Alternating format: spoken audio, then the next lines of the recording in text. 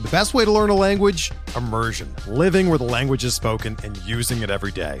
But if that's not in the cards this year, you can still learn a language the second best way, and that's with Babbel. Be a better you in 2024 with Babbel, the science-backed language learning app that actually works. Don't pay hundreds of dollars for private tutors or waste hours on apps that don't really help you speak the language. Babbel's quick 10-minute lessons are handcrafted by over 200 language experts and help you start speaking a new language in as little as 3 weeks.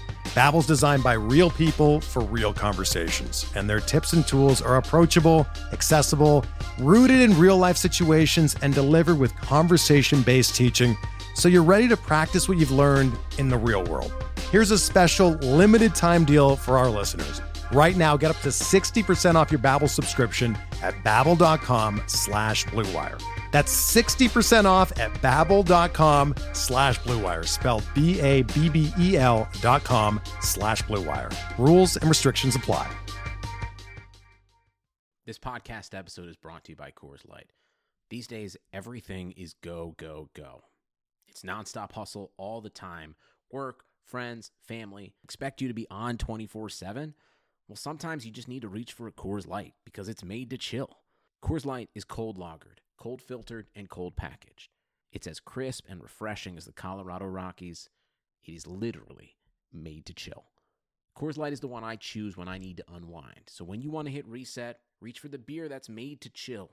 Get Coors Light in the new look delivered straight to your door with Drizzly or Instacart. Celebrate responsibly. Coors Brewing Company, Golden, Colorado. Support for this podcast comes from U.S. Bank. When it's time for a new credit card, the best ones do way more than just buy stuff. And that's why U.S. Bank offers credit cards that make every day more rewarding. Earn cash back, score points when you shop, dine out, travel, or binge watch, or get a low intro APR. U.S. Bank credit cards were designed to fit your lifestyle. So make every day more rewarding and check out usbank.com/credit card. U.S. Bank credit cards are issued by U.S. Bank National Association ND. Some restrictions may apply. Member FDIC.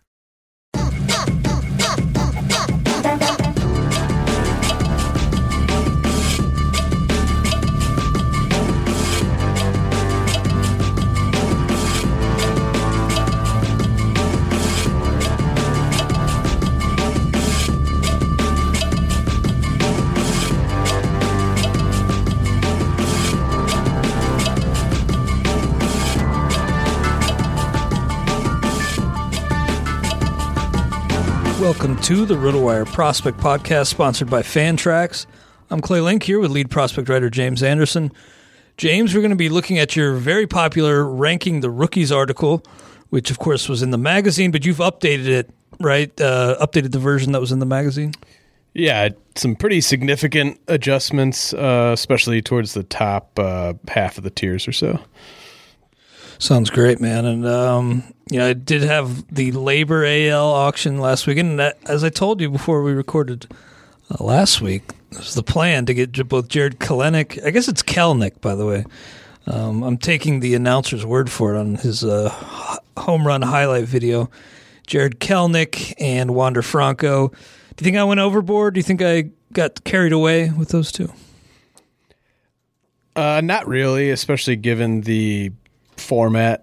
It's very stash friendly. Exactly. And so, I mean, the Kelenic part was sort of a no-brainer. I'm surprised and happy that you were able to get him without a ton of battling. The Franco one is obviously a much more high risk but uncertain proposition. Like, I think it's incredibly likely that Kelenic's up in the first half. I think Franco, maybe he's up this summer, might not even be up at all this year though. So that one's more kind of a lottery ticket. But the Kelenic one, I mean, given the format and how you can immediately send down your minor league players and activate a reserve, I think it made a lot of sense. Yeah, I felt like the guy I would get in reserves to plug in for Kelenic wouldn't be that much different than the guy I spent $2 or $3 on in the end game of an AL only anyway, so I felt I'd backfill in the reserves. I wrote about this in my draft review, but it's still crazy looking back that the champions from last year, back-to-back champions, Glenn Colton and Rick Wolf, got Bo Bichette in the reserves. And that I see some parallels with him and Franco, just in that people thought he had a chance. Nobody was sure. But boy, did Bo Bichette move the needle for them after getting the call. But James, did your TGFBI draft wrap up? I have one more pick to go, so almost done. It's kind of been dragging lately, but feel pretty good about my team. I mean, you're not going to be able to put together a flawless team in terms of all 10 categories in a 15-team league, especially one with a lot of good players. Little light on my last couple outfield spots. Super. I did not get my preferred targets, and instead of really forcing it with guys I wasn't really in love with, I ended up having to settle for Jesus Aguilar as my starting first baseman. Certainly far from ideal, but I think I'm pretty loaded in the non first base and outfield, like outfield 4, outfield 5 spots, stashing Dylan Carlson in my TGFBI league. So really like my pitching, really like the rest of my hitting. That's nice. You are in the League of Death again this year. I feel for you. Hasn't been quite as hard going in my league. I'm just kidding. I don't mean to bury any of my league mates, but I did get Carlos Santana, who we've also got Howie Kendrick, first base eligible, and I picked up Marwin Gonzalez. How about that? Nice. So he's healthy and homered yesterday, so I was eligible to a few spots. Got Kelnick too, so I'm buying in. We've said this before, but every year, love with BP videos. All right, we're back. I had a little bit of a technical issue, but I was just saying that I stupidly fall in love with BP videos every year, batting practice. But James, your Ranking the Rookies article, always essential every draft season. I highly recommend you bookmark this page because even those guys in the lower tiers, the guys you're not expecting to make a big impact right away, a lot of them will be up, and when they do get the call, a lot of these guys will be, hot additions in Fab, and certainly names to know over the course of the year. Yeah, I mean, it's great for draft and hold formats. It's also kind of a good precursor for maybe getting ahead of like Fabageddon this year. I'm sure there will be another one, and just guys to target towards the end of drafts. Absolutely. So 2 guys in the top tier. Tier 1 impactful hitters, Gavin Lux and Luis Robert. Are you still team Lux over Robert, like even in a vacuum? Yeah, especially in a vacuum. I think Gavin Lux is probably going to hit around 280, 285, chance to hit close to 300, probably going to walk around 8% of the time. Luis Robert, I think, is probably going to hit around 245. Downside of possibly hitting as low as like 230, might only walk around 4% of the time. So if I just start from there has to be a pretty big difference in terms of the counting stats for Robert to close that gap, and I just don't think there will be one. I think he might steal maybe 10 more bases than Lux, but I think the runs and RBI, I mean, neither of these guys profile as people that we should expect to be hitting in the top half of their respective lineups this season, at least certainly not anytime early on. I think the power should be pretty similar.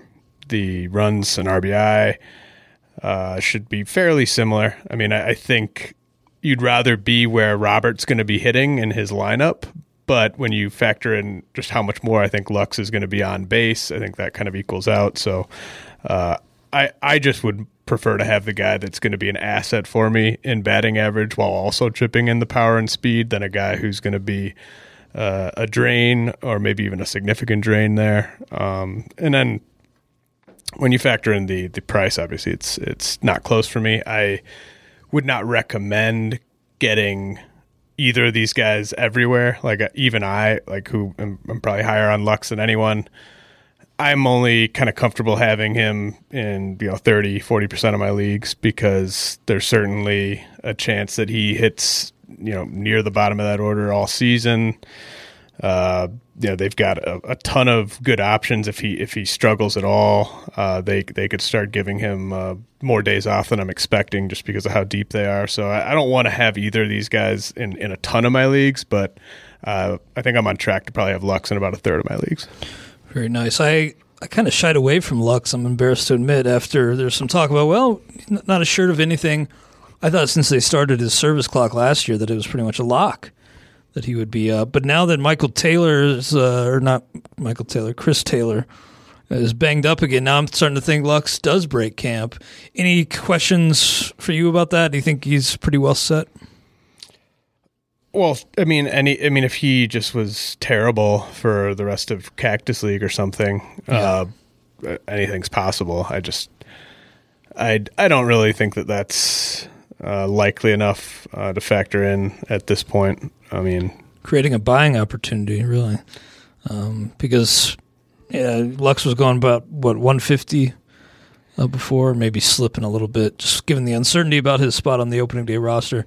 And Luis Robert, I just want to mention, our buddy Rob Silver tweeted out something about, was that Zips projections? I forget what it was, but some of those 80th, 90th percentile outcomes for Robert are insane, but there is downside there. I'm a little hesitant, too, to invest in top 5 rounds. I just can't see myself doing it. Tier 2, mixed league pitchers, Jesus Luzardo, AJ Puck, we know he's a little hurt right now. Is that a shoulder for Puck? What? Yeah, it's a mild shoulder strain, which is enough to really move him down my board. This article came out before that.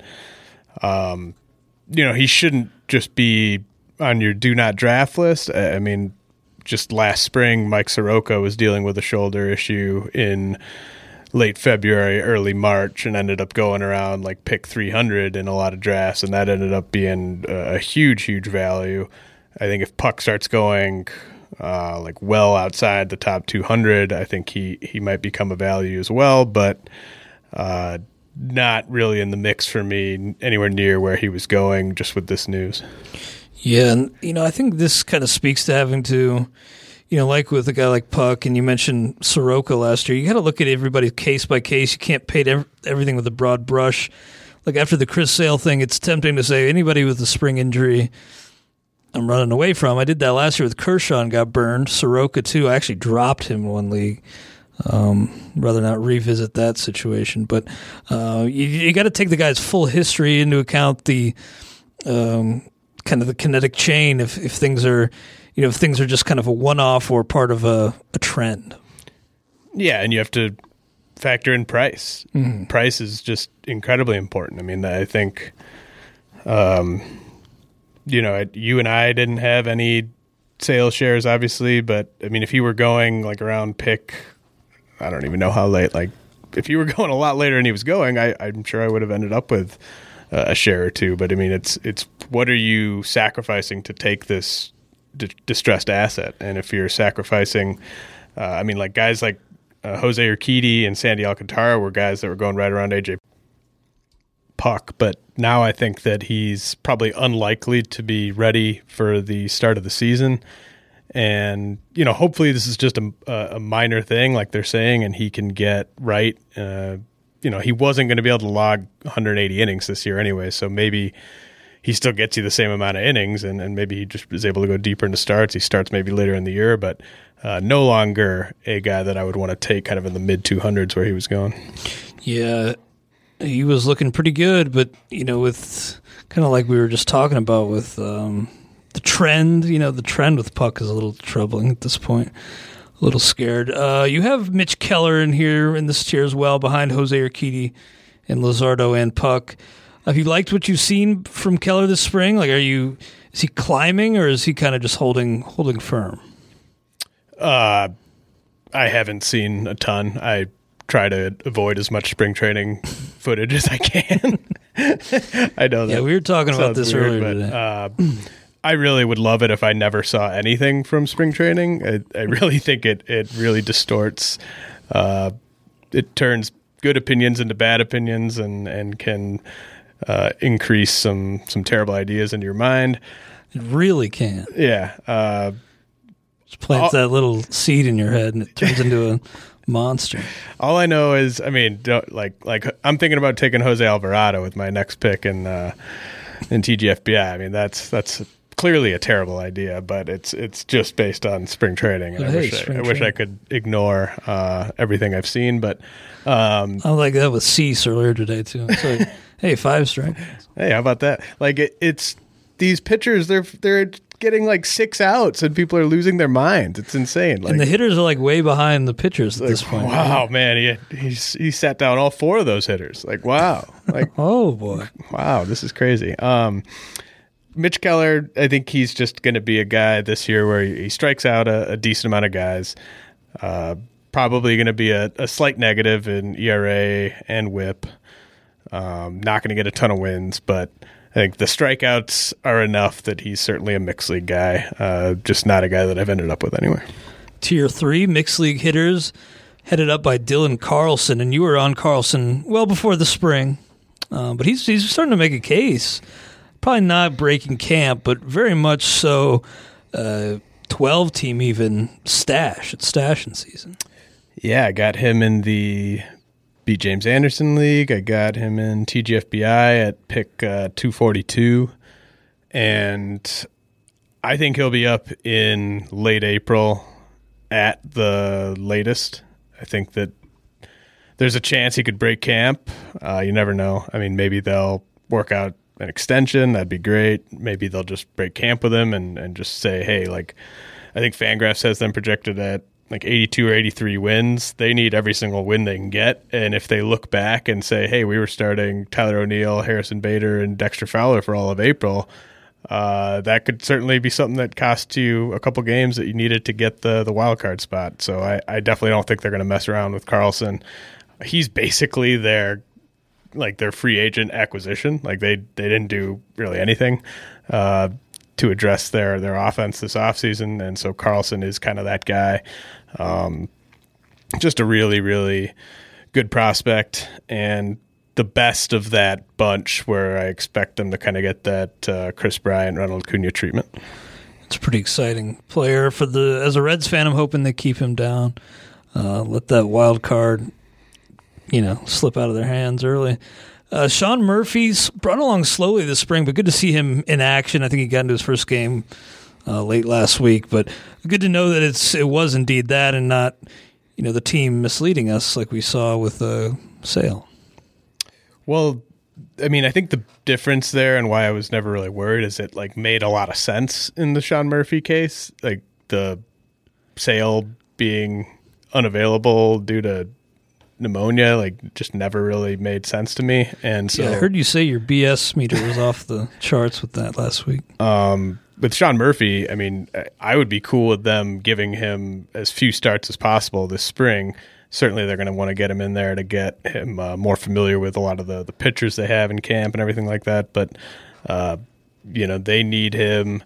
I mean, I think he's just a huge part of this team as early as this year because of how good he is on both sides of the ball. They're certainly going to want to manage his starts, his workload, so that he can hopefully be catching important games for them in the month of October. But he's a guy where I think that he's not getting overvalued in drafts really at all. In a lot of drafts, he's the second Murphy to come off the board at the position.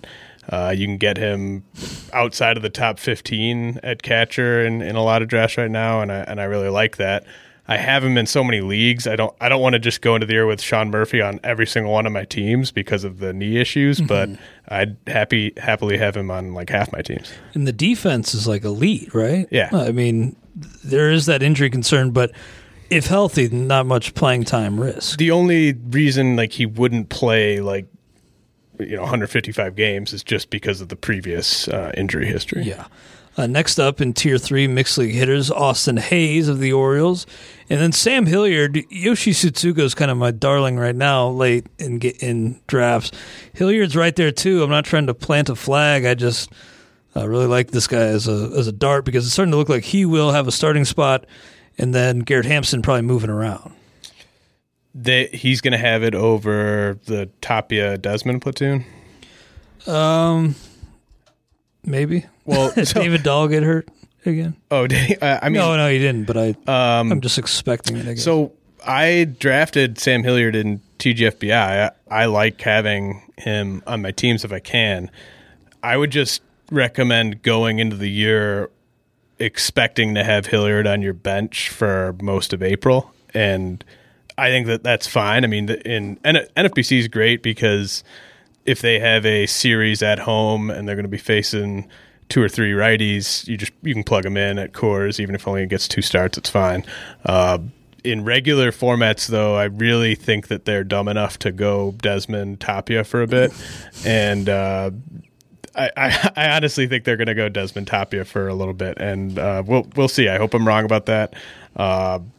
They obviously owe Desmond money. Tapia's out of options. They're both bad, but I think they're going to let them sort of, really, really prove how bad they are before Hilliard starts getting significant playing time. So I would just be careful about assuming that Hilliard's someone you're going to be able to start in the month of April. Yeah, that's probably a fair warning. I'm optimistic. I actually moved Hilliard atop our depth chart, but it looks like I was overruled. That's fine because it is the Rockies. What's logical and makes sense isn't always the move. So, I did think Hilliard maybe fit in center. And I saw one of the Rockies beat writers tweet that he has a legitimate chance to make the club and good skill set in Coors. Just can see the upside there. Nick Solak also in this tier. Doesn't sound like that center field experiment's going to work out. Shocking. They really can't make up their mind with that center field thing. Yeah, they were kind of like resigned in reporting that Danny Santana is our primary center fielder, I guess. But Solak's seen some time at third now. Is that his most likely path? Yeah, I think it's going to be a little frustrating because it could take a while for him to get eligibility other than the util eligibility if he's moving around. And Todd Frazier, man, when you factor in defense, maybe he is better than Solak right now. And I don't know. It's Why tough. Why don't they put Solak at first? He can't even play that position. Yeah. Let's put him in center. I don't know if he's ever really gotten tried out much at first. I guess on our depth chart we have Frazier at first. I mean, I think Solak's going to play 5 days a week early in the season just because I think he's one of their 5 or 6 best hitters. The upside's just not that high for me, and filling my util spot with a guy that's not Nelson Cruz or Chris Davis or Jordan Alvarez isn't all that appealing to me, so I just haven't really ended up with him anywhere, but I'm sure he'll be mixed league viable for most of the season. Yeah, I mean, they do have Frazier who could play there at first, Ronald Guzman, Greg Bird. It's like if Frazier was elite defensively, why not go with him at third and Solak at first? But I don't know. Maybe it will be Bird earning a spot as a non-roster invitee. We'll see. Nick Madrigal, of course, in this mix. Jake Fraley, Carter Kieboom, Evan White, Joe Adell. Madrigal, we've talked about how he kind of needs to run to be, worthwhile in both fantasy and real life. Fraley, kind of sneaky as a guy who, with the other outfield options there, and Kelenic, who we talked about. Fraley is kind of a sneaky guy who can be had for pretty much free.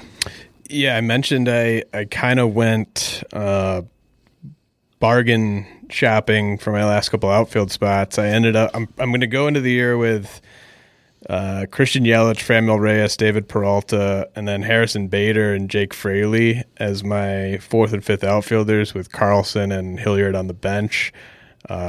Fraley, I think, is a great guy to kind of draft as sort of a bridge to someone like Carlson because we'll see how he does in April. Like if Fraley's hitting in April, then the 2020 dream is alive and well. If he's not really hitting, by then you would expect Carlson's probably up, and so you can just kind of cut bait. But yeah, Fraley does have speed. He's got pop. I didn't realize how much he was really dealing with some personal tragedy towards the end of last season. So I would really just completely discount what he did in the majors last year, and it was a tiny sample anyway. But he's definitely a guy not as free as you'd like him to be in 15-teamers, but he's definitely free in 12-teamers.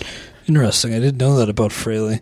Yeah, he did have some struggles, but those are kind of the guys who I like to dig a little bit deeper on and trust your word when there are some bumps in the road initially at the big league level. Same deal with Carter Kieboom. It looks like they're pretty much locking him in at third, which surprises me, given that they brought in Starlin Castro, brought back Asdrubal Cabrera. Is that pretty much a lock for you at this point? I think he's probably 95% breaking camp with the team. I've heard his third base defense has been pretty shaky this spring, so that's something to monitor. But I definitely think they want this to work out. I think they want him to be their third baseman. So he would have to just be really pretty miserable, I think, over the next few weeks for that to not happen. The guy you're investing in for redraft or not really? No, I just don't see the type of upside there. He's just a solid prospect. I think he'll eventually be like a 265, 270, 25 homer guy, which is good. It's a guy that you would start. But as a rookie, I'm not sure he's ready to quite get to that level. Nice. Well, Evan White and Joe Adell round out that tier. But let's get into some of these pitchers for watch lists. Team tier 4. Dustin May, of course, Dodgers right-hander, ginger guard. They said that he's not going to break camp in a bullpen role, so that kind of is assumed that he's heading down to start.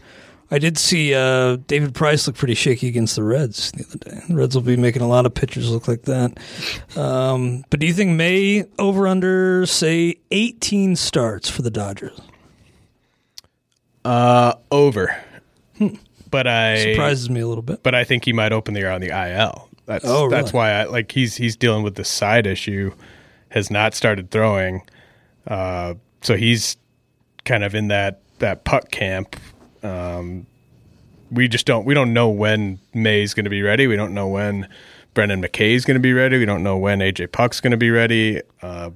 We don't know when Michael Kopech is going to be up in the big league rotation. Like how quickly they're going to move him along. So those are 4 guys where. You love the upside, you love the potential, but you might not be able to get anything out of any of them in April. Well, real quick word from our sponsor, Fantrax, before we move on. Sick of waiting for ESPN and Yahoo to open your league? Go play at Fantrax. Your league is open 365 days a year for full off-season trading and pickups. Looking to make a run this year? Trade those future draft picks up to 6 years in the future for the player that will take you over the top. Looking to add that stud prospect you just heard about? Don't worry about having to hope he's in the player pool. With Fantrax, they have over 10,000 players in the pool, and if they don't have him, they will add them for you. No more placeholders. Do you use contracts and salaries? No problem. Fantrax has you covered with the ability to track it all, including extension years. Sick of collecting money from your owners? Fantrax has you covered there with their Treasurer product. Pay your league dues on the site and let Fantrax distribute for you. All 100% free. Move your league today and reach out to @Fantrax on Twitter and get hooked up with a little bonus.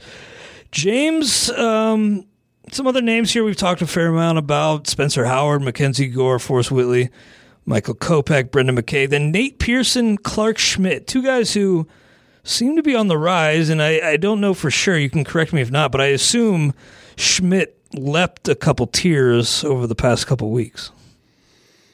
It's kind of more complicated than that. I ended up sort of combining a little bit of from a tier that was above here with I don't want to bore people with that. I mean, he's a little higher. He's not a lot higher. Okay. He was on the TV yesterday looking good again. Yeah. I mean, it's just because a guy's hurt doesn't mean a guy who is 2 starts at AA is ready for the big leagues. So it's good for Schmidt that those guys are hurt. It doesn't mean he's going to be up like 2 or 3 months sooner than he would have been. But he does look really good. He looks, that's why I had him high to begin with. I mean, he's a guy that's going to move fast. He looks about ready. Yeah. Even if he's got limited experience in the high minors. In Pearson, I saw him strike out Josh Bell on that 100-mile-per-hour pitch, and then Bell tweeted something like, this kind of arm should be in the bigs. They won't be able to keep him down long. What about him? Over under, let's say the same number, 18 starts. I'll say over. I guess with May and Pearson, I think it would be more likely that they would get under 18 due to injuries than under 18 due to the way their teams optimally want to manage those guys. I think both the Blue Jays and the Dodgers expect those guys to give them over 18 starts this year. So they just have to stay healthy enough to get there. Pearson. I did take Pearson and TGFBI, by the way. You did? Stash in season, it's almost a problem. See, you got Almost a to sickness. see. This is exactly what we were talking about 20 minutes ago. Like, if you hadn't been watching the stupid spring I training know. highlights, you wouldn't have taken them. Exactly. And I took Kelnick too, so really not the ideal approach to go multiple stashes. It's like you know what you're doing wrong. It's like smoking a cigarette. It's like, yeah, I know this is bad for me. I'm just going to do it though. Yeah, it really is like that. Stash in season. Looking forward to the Stake League. I want to see how many stashes are in that. I think that's going to be a stash crazy league. You can pick up any minor leaguer you want. That'll be pretty crazy. Kyle Wright, we talked about him maybe having the inside track, but are they really going to go with Sean Newcomb over Kyle Wright in the rotation? Look, I don't know what they're going to do with Sean Newcomb. I don't know what they're going to do with Felix Hernandez. Kyle Wright's better than both of those guys. Kyle Wright is going to prove that he's better than both those guys this spring. And he's a guy who, we're talking about like Spencer Howard, Mackenzie Gore, Nate Pearson, Clark Schmidt. Those are guys that have not like fully graduated from the minor league ranks. Like they still, in theory, have stuff left to prove on the farm. Kyle Wright has nothing left to prove on the farm. He was excellent over his final 15 starts or so at AAA last year. I think he's absolutely ready to be a big league starter. So, with him, it might not even be a stash. With him, you might be getting the Braves number 4, number 5 starter, and he's dirt cheap in drafts right now. He's probably another good spring training start away from not being all that cheap. So if you can get him at the end game right now or close to the end game, I think you should jump on it. Yeah, I guess he's not totally out of the mix for a rotation spot, Kyle Wright, but I was surprised to see that Newcomb note that he's a leading candidate for one of the final two. I just thought that ship had sailed. Like, the command, just not a starter's command. Yeah, I think there's not really a ton to be lost, at least, by letting him try to win a spot. I think it builds probably some goodwill with the player, too. I'm sure Sean was not excited about being moved to the bullpen and would like to prove that he can still be a starter. On a first-name basis. All I'm going to say is, who's the best of those three pitchers? Yeah. It's Kyle Wright. That's a team that needs to win as many games as they can. Even if he's not in the opening day rotation, he'll be in the rotation before the end of April. Yeah, some players, I'm on a first-name basis with. Just caught me off guard here, and you call him Sean. Matt Manning on this list, Sixto Sanchez. You see Sanchez throwing more innings, I'd imagine. Like, how many innings are we looking at realistically with Manning and Mize?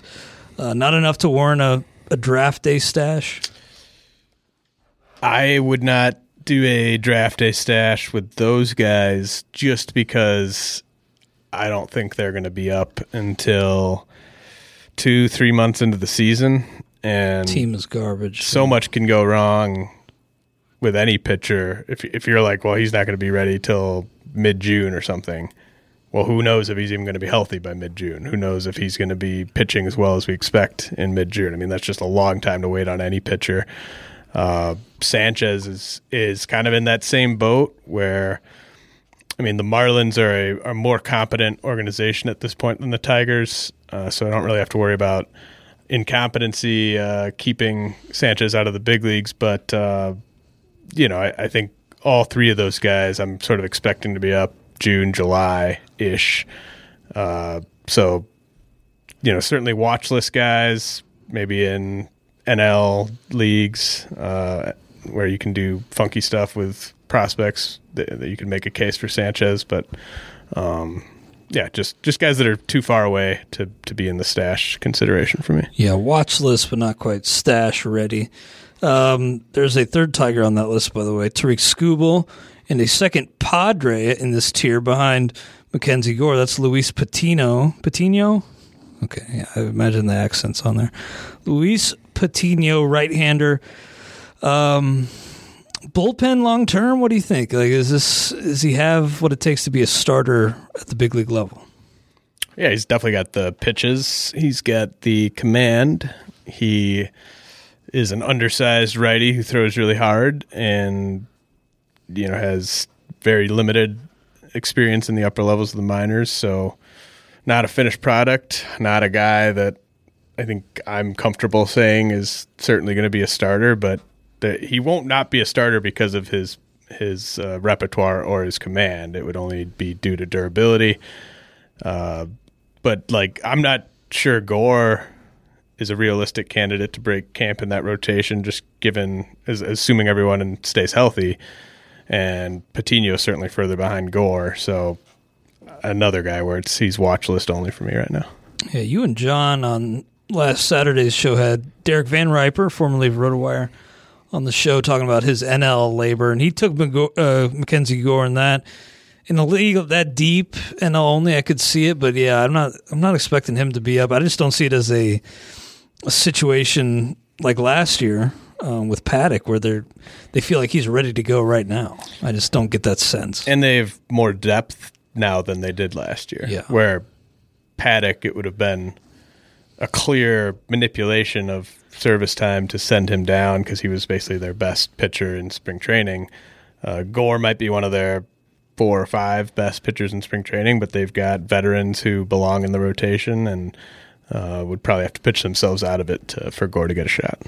Tier 5 hitters for watch lists, Jared Kelenic leading it off, and then Alex Kirilloff, got him in reserves too. Good for me. Pretty excited about Kirilloff, but not a clear path, but he's kind of the prospect that nobody's really talking about at all for 2020, who I feel like could have a decent-sized impact.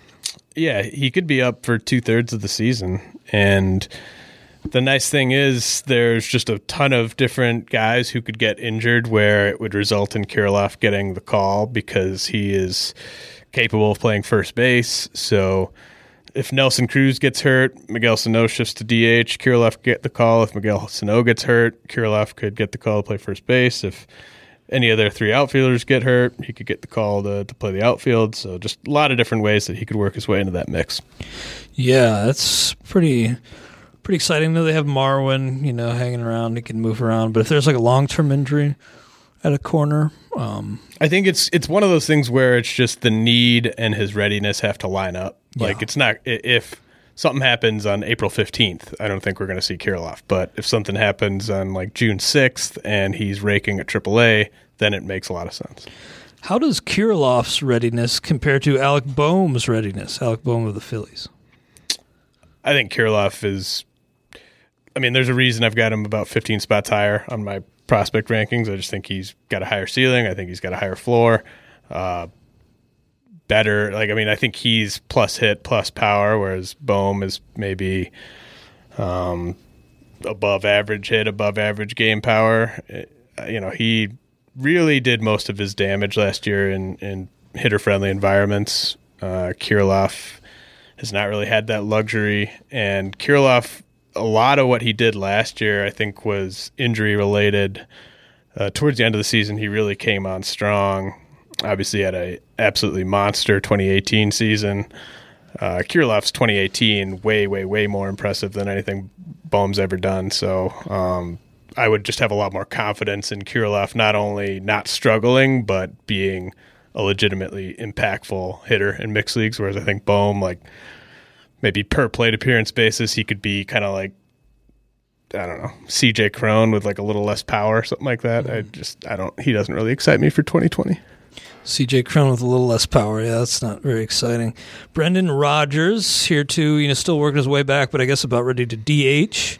So at least he's making some progress. Joey Bart on this list. Ke'Bryan Hayes. This team's going to be bad. You can still extract some fantasy value out of bad teams, but I just don't see the upside for Hayes to really move the needle much in fantasy. Am I wrong there? We'll just see how he does. He's a guy that has been working a lot this offseason to try to do more damage at the plate. I think he's a guy that's on a mission to be up early this year. The nice thing about him is he could steal double-digit bases if he gets the call soon enough, which is pretty rare to get out of your third baseman. So it is, yeah. That's the appeal with him. But I think if he really rakes this spring and rakes in April, he'll be up very soon because Colin Moran's terrible. But Hayes might not be up until June or July if he kind of does a repeat of last year. Julio Rodriguez on this list as well. I know he's kind of scuffled with the big league team this spring, so maybe not as ready as Kelenic, but... Well, yeah, I mean, it's been what, like 5 games, 6 games? 10 at-bats. He's scuffling. Hey, look out. I can put together a narrative. No, I hear you. I just think there is, I think Kelenic's closer to ready. That's not going out on a limb. No, I mean, there's... I think there's probably going to be like a 6-week gap between when they debut. Could be bigger, maybe could be smaller, but we were talking to Chris Welsh on John and I on the Saturday show, and he saw Rodriguez and Kelenic and said they both looked amazing. So I'm excited. I mean, I think throw out what I said. I think Rodriguez is going to be up if he does what I expect in the upper levels. He'll be up this summer. He could certainly do worse than I expect, but I think the Mariners are very, very open to him being up this year. I don't think they would have sent him to the Arizona Fall League if that wasn't the case. So to me, I would have I would have done your move, but I might have done it on the 2 Mariners guys and not Franco, just because I think it's more likely Rodriguez is up this year than Franco. But Franco certainly has the higher ceiling just because of the potential in stolen bases. Yeah, that's interesting because... Could have done that, but I didn't want to leave myself with 2 outfield spots that were kind of open, although it's not really any different than having 1 outfield in your middle infield being black holes until one of those guys comes up. Before we move on, quick word from our friends over at Ottoneu. Ottoneu Fantasy Baseball is the next level fantasy baseball challenge you've been looking for. Experience a year-round dynasty competition with deep rosters, accumulate prospects to lead your team into the future, or move a superstar at the trade deadline. Keep your baseball mind engaged in the offseason with trades and arbitration. Learn more about why everyone who plays Ottoneu becomes addicted at OttoNeuBaseball.com. That's OTTONEU baseball.com. Ottoneu, better fantasy baseball. Our Ottoneu teams are pretty stacked, James. I'm looking forward to duking it out on that format this year. Moving on to, actually, there are a few more names here I want to touch on. Jared Olivo, we've talked about. Drew Waters and Christian Pache of the Braves. I got to see Pache down in Florida, and he made a crazy leaping catch at the wall. It's pretty incredible. Do you think they trade one of these 2 this year? Like, if you had to make a bet that one of these 2 would be traded, would you put money on it? I don't think so. I think they're probably too good at this point, too good of prospects, I think, to be traded. We rarely see prospects of this caliber get traded these days. It's kind of a shame. Back in the day, you'd see a couple top 100 prospects get traded every offseason. I mean, I guess like Jeter Downs got traded. I think he's probably the same caliber of real life prospect as Drew Waters, so you never know. But yeah, I would bet against it. I think if that was going to happen, it might have happened in a potential Chris Bryant trade. That never really manifested itself. So yeah, I don't think so. Speaking of the Braves, I like to try to avoid as much spring training footage as I can, but Austin Riley looks pretty good. Oh, really? See, I hadn't caught a whiff of that yet. Look out for it. I did think because of the Braves where they're at, they could trade one of them to get a piece that could maybe push them over the top this year. But you're right. We don't see these top end guys. Like a team like the Dodgers, they're not going to trade Lux. That speaks to how they value these guys. They had a real chance at a World Series ring last year, and they just said, no, Lux is off the table. These guys aren't quite to that point, but you're right that we just don't see that as often. Andrew Vaughn, he was a $1 ad in labor by Brett Sayre. I kind of like that, although I don't know. I don't see the path for him coming up this year, but the team could be better than a lot of people think. Yeah, I mean, I think Vaughn could be ready in July, and so if Jose Abreu or Edwin Encarnacion are like seriously hurt, I think it could totally happen, but I think it probably requires one of those 2 to be hurt because I don't see Abreu or Encarnacion struggling to the point that you'd want to replace them, and those are the only two places where Vaughn can play. So it really does require an injury to one of those two, I think. And those guys have been pretty healthy, but they're, both getting up there in age, so you never know. Not really a guy I considered, but that was kind of sneaky by Brett Sayre. Tier 6, relievers and likely relievers. James Karinchak leads this off. And I really liked Emmanuel Clase, but he's now hurt for a couple months, so I really like Karinchak as maybe one of the top skills spec stashes in the game. Yeah, I removed Clase completely from this tier just because you shouldn't be rostering any reliever who's not only kind of second or third in line for saves, but is going to miss 2+ months. Hate to see it. I love kind of scary. That game. Karinchak went about a round ahead of where I took. I ended up taking Drew Pomerantz in TGFBI as just a strikeouts ERA whip guy. I know he's not getting saves. Karinchak probably more likely to get saves than Pomerantz, but I would just throw that name out there. If you miss on Karinchak, I mean, he's the more hyped guy, he's the prospect, everything like that. But if all you're looking is just for a guy who's going to miss a ton of bats and really help your ratios, I think Pomerantz is a guy to keep in mind, and he probably throws more innings this year than Karinchak. I saw Hunter Harvey went in the Tout Mixed League. I think that was 15 teams. I was surprised to see it. But do you think he works his way into, say, 10 to 15 saves? I don't know. I don't really care. I don't know. There's just, I mean, who cares who's saving games for the Orioles? Like, it's just such a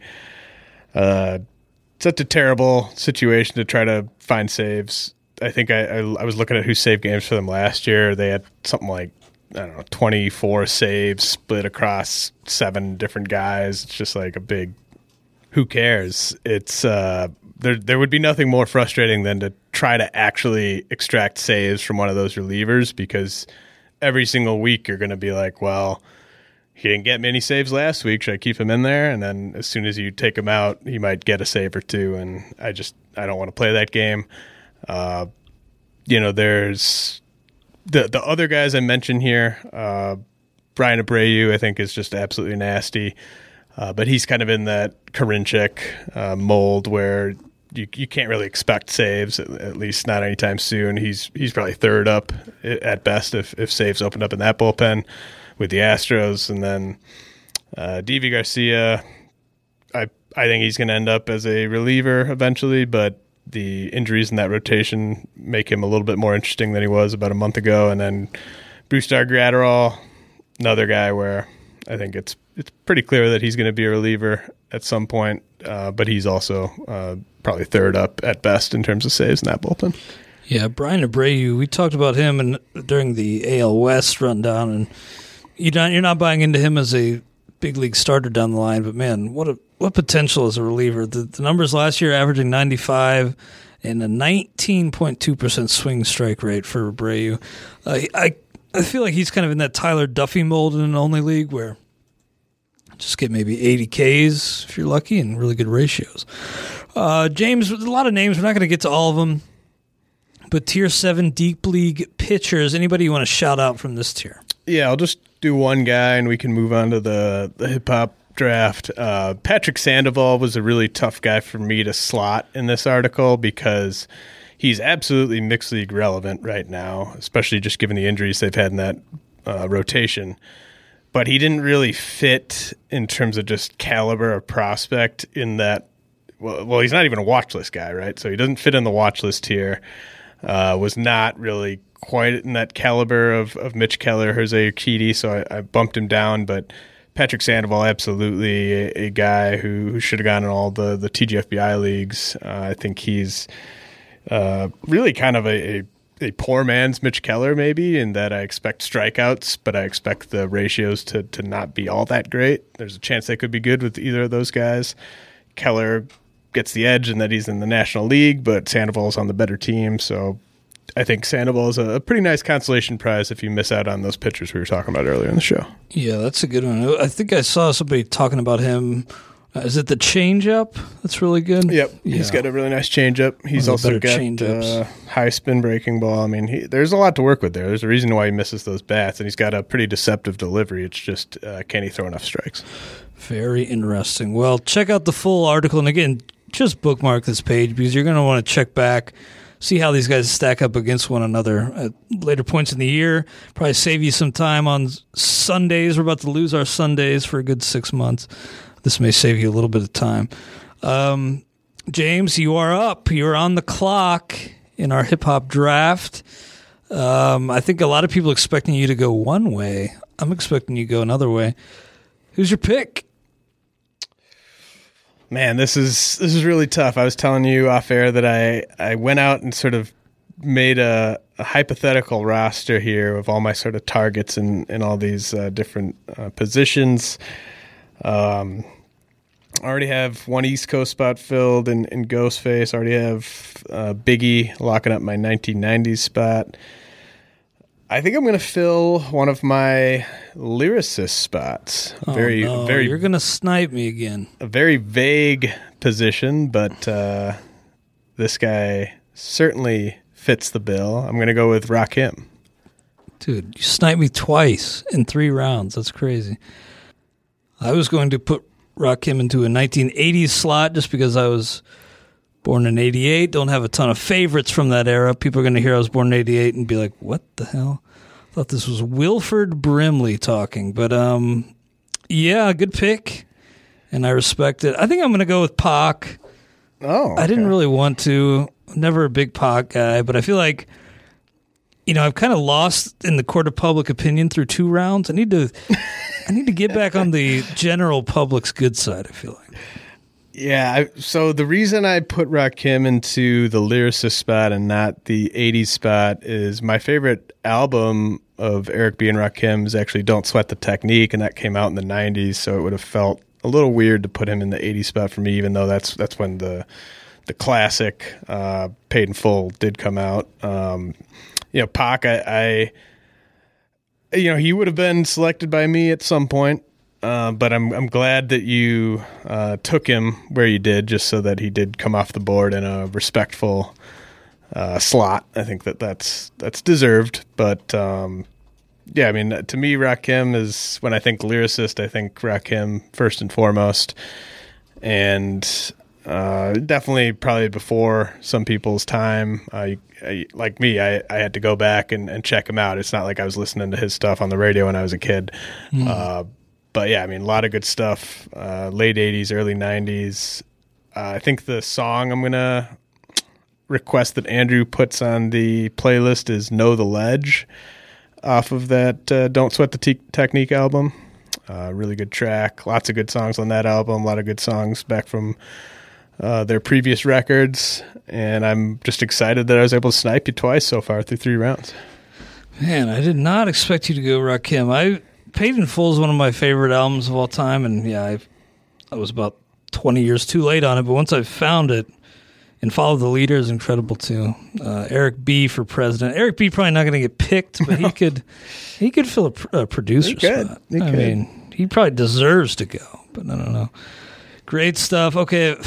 Now you got to pick your Pac song. I want to go with like some hidden gems more so than the ones everybody knows, but you may have to help me. What was the Pac song that was like Thug's Mansion or something? Something Mansion. Oh, I think it is Thug's Mansion. That was a post. Yeah, that was a long post. Thug's Mansion. Yep, with a Z for Andy. Yeah, that song quite a bit. Dear Mama's great. I love that one too. But I like to, like with that Ray song, go a little off the map a little bit. Yeah, I would have thought you'd have gone something from like the Death Row Heyday or something like that. But yeah, not only I like to keep people on their toes, off the beaten path, but post-mortem. And Andrew, if you would please add Rich and Black by Raekwon featuring Nas, just to have a track from my first 2 picks. It's pretty cool. We appreciate you guys listening. Thanks to Andrew Redding for making the Spotify playlist and maintaining it. You can check it out for yourself. We've retweeted it. You can also check out the big board, which James has, not the big board, I guess, but just the results of this hip-hop draft. You were kind enough to create a Google Sheet, and you have tweeted that out so you can follow along. We will catch you guys next week on the RotoWire Prospect Podcast, sponsored by Fantrax.